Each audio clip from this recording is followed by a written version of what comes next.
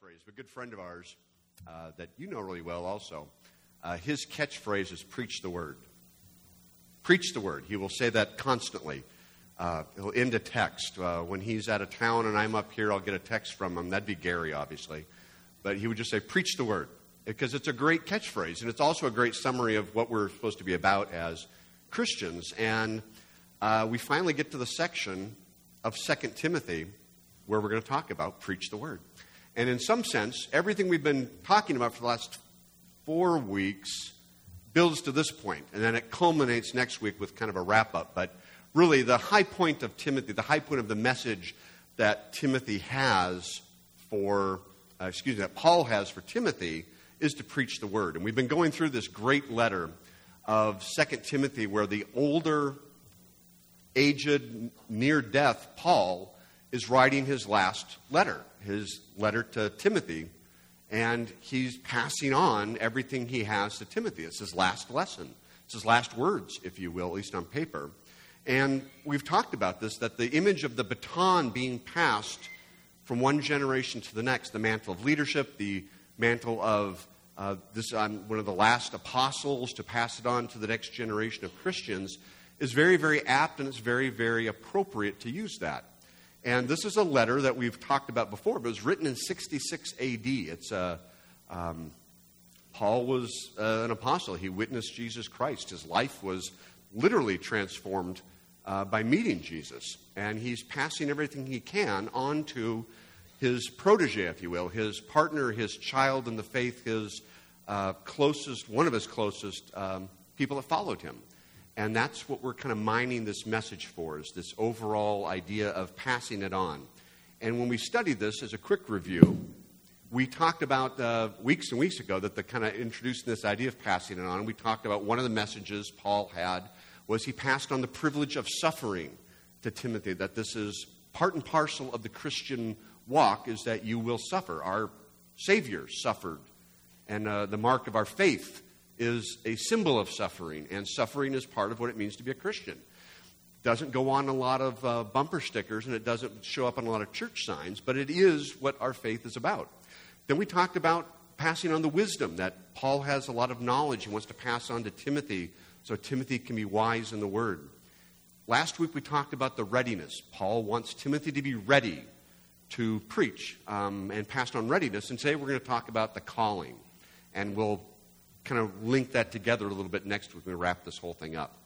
Next week, just to make sure you show up again, best phrase in the Bible. One of the most powerful things that's just very inspirational, at least for me, hopefully for you. But that's where we're going. That's what we've been doing.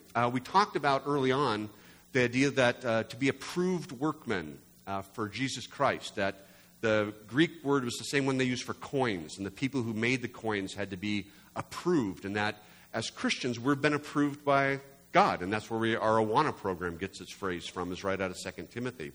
Last week we talked about the word adequate, and how adequate in English word, our vernacular is like, yeah, it's okay. But my wife pointed out to me afterwards, like, well, that's true in English, to be adequate, it's okay, but if you're adequate from God's point of view, that's pretty cool. That's pretty amazing. And I used the image for an example of the space shuttle. The astronauts can land that thing after millions of miles and in unimaginable velocity within 3 feet of their target every time. And that's a good explanation of adequate. And then we also talked about the idea that we sometimes wait to get a message that we want from God, and that we use the parable of the man on the roof and the flood. It's one of my favorite stories because it deals with a lot of different things about faith and religion and all that. But the idea was that you don't wait. That when you are given the opportunity to act, to preach, to share, you take up on it. Or also maybe pay more attention to what God's telling you through His Word. Today we're going to take a look at short 5 verses, and they're very simple, and it really is the key verse to the entire book of 2 Timothy, or letter of 2 Timothy. They said to passing it on, and that this is the main message. Preach the Word. Be ready, in season and out of season, to reprove, rebuke, and exhort with great patience and instruction. That is Paul's message. The central question we want to take a look at in this little, as we break that out a little bit, is what's Timothy's calling? It's also what is our calling. And the answer is to preach the word. But that's the sum, no matter what you're doing. Whether you're making tents, repairing motorcycles, you work at a farm, your calling is to preach the word. You might, what's the right word? You might show that in a different way. It might come out in different ways that you do it. But it's preaching the word is what we're all called to. Let's observe a couple things in this message, this short set of verses. It's 5 verses, but it really follows a classic essay format. I like that because I used to teach, and essays are important. The calling, an explanation of the calling, talking about human nature, and then Paul restates the calling. That's how you communicate with people. It's very clear. It's very easy to understand. The first 2 verses, 1 and 2, preach the word. Pretty clear. No matter what's going on, in season or out of season, whatever that looks like for you, you are to preach the word. He's telling Timothy that very clearly. Verses 3 and 4 talks about human nature.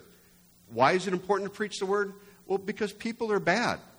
I'm bad. You're bad. We all have sin. And people are going to fall away from the truth.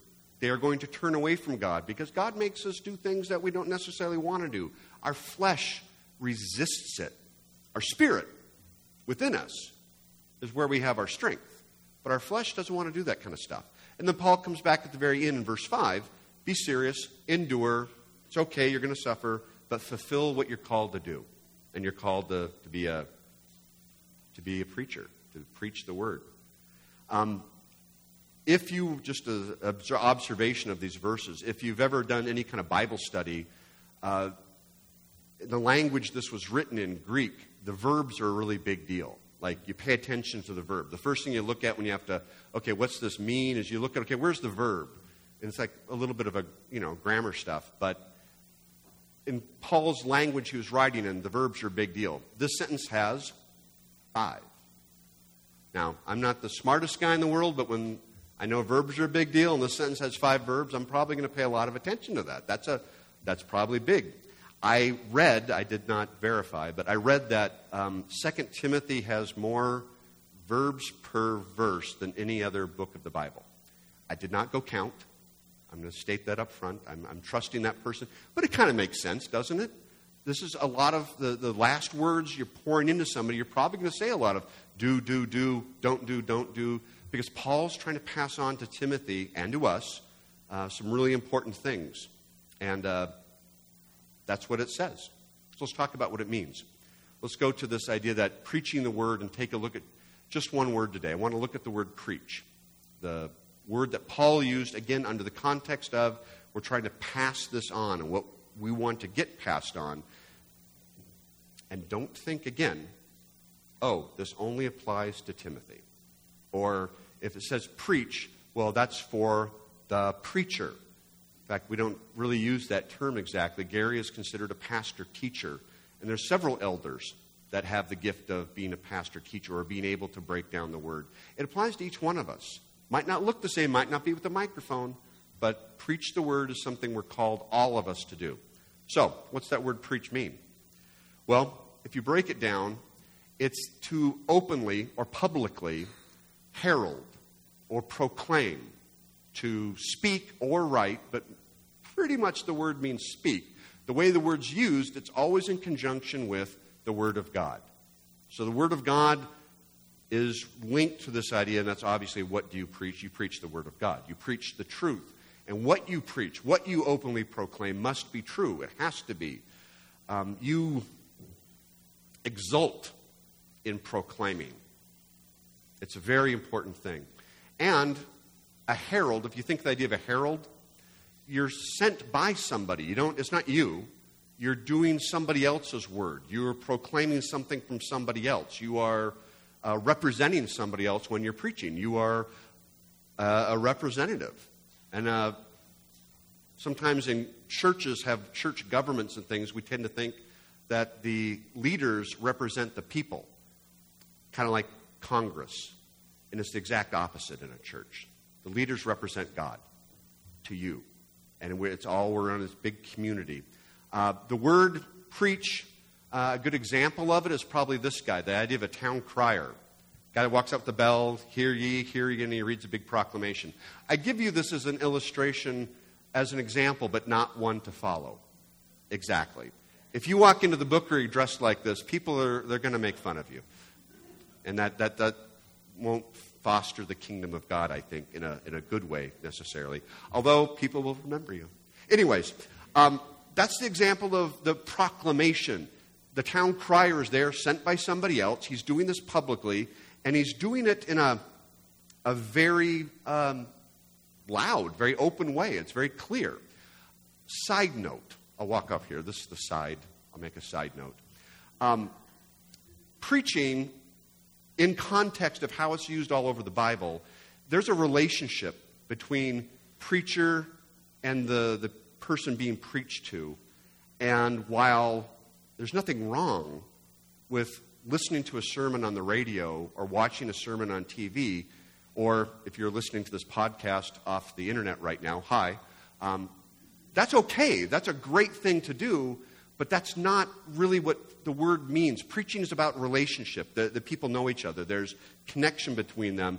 And yeah, if I'm, running or whatever, listening to a sermon, I do that all the time, but that's not what it really is sent for. Get your church in church. That's what I guess I'm trying to say. If you, obviously you're here, I'm not talking to you, but if you know friends that, well, I don't need to come to church because there's a guy on TV I listen to, or I got Moody Radio. I don't know what to call it, but in my mind, personally, I wouldn't call that a proper sermon because it's one-way communication. Preaching is two-way. It's interactive. There's you know me, I know you, and I can see your faces, and if I say something really dumb, I see you react, and I can correct it right away, hopefully. What you're preaching, the word, the doctrine, the thing this town crier might be saying, very, very important. In fact, if you go through Timothy, the book of, either one of the two books, a lot of time spent talking about doctrine, true versus false. There are 36 references in the book of 2 Timothy to be careful to preach the true doctrine. There are 17 references where Paul warns Timothy to watch out for false doctrine, or twisted doctrine, or perverted doctrine.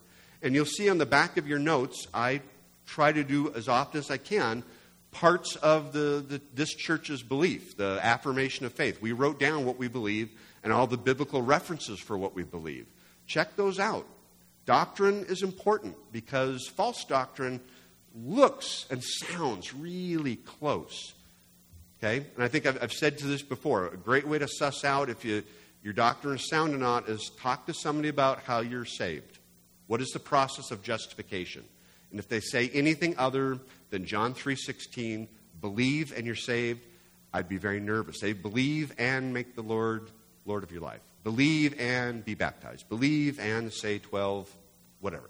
That's perversion.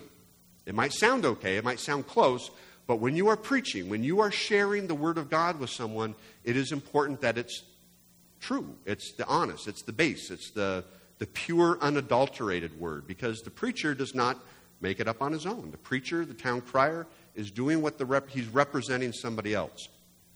It's to be done, the word preach, the grammar says do it now, keep doing it, and do it with all your energy. Do it forcefully, powerfully. Use all that you are to do that.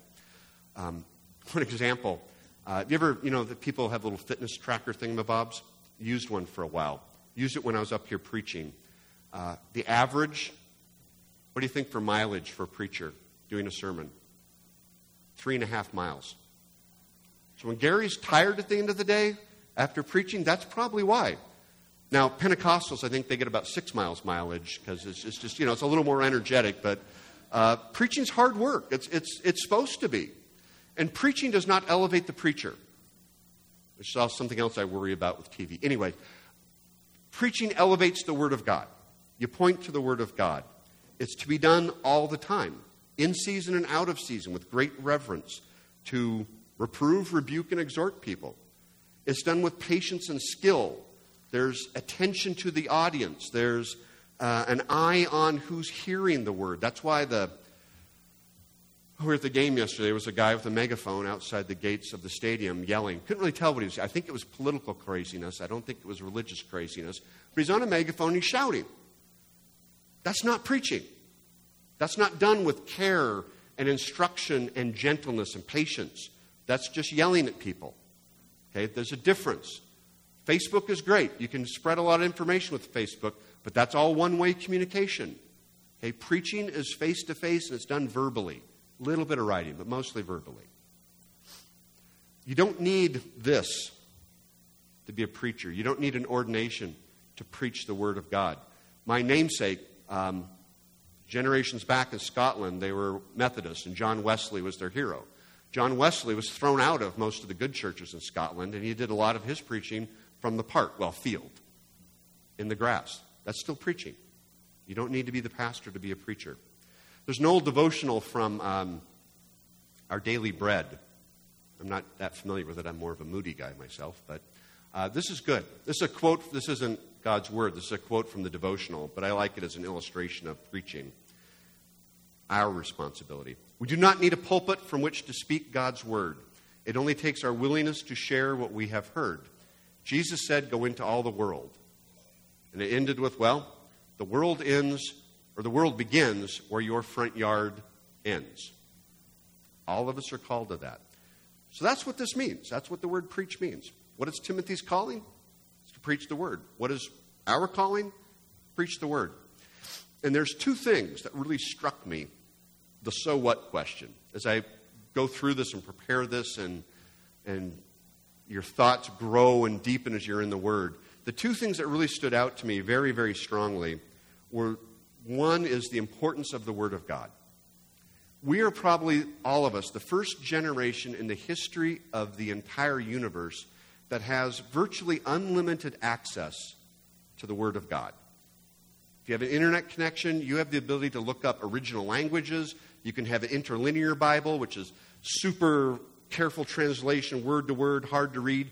You can have a translation that's super poetic and has the meaning for meaning, and you have everything in between. You can click on things, you can find works, you can mine it, and as long as you've got that freedom, which we enjoy in this country, it's unlimited and it's available. Well, I think we all know people that struggle with I don't know what God wants me to do with my life. Guess what? Read the Word. I don't know how to hear God's voice. Read the Word.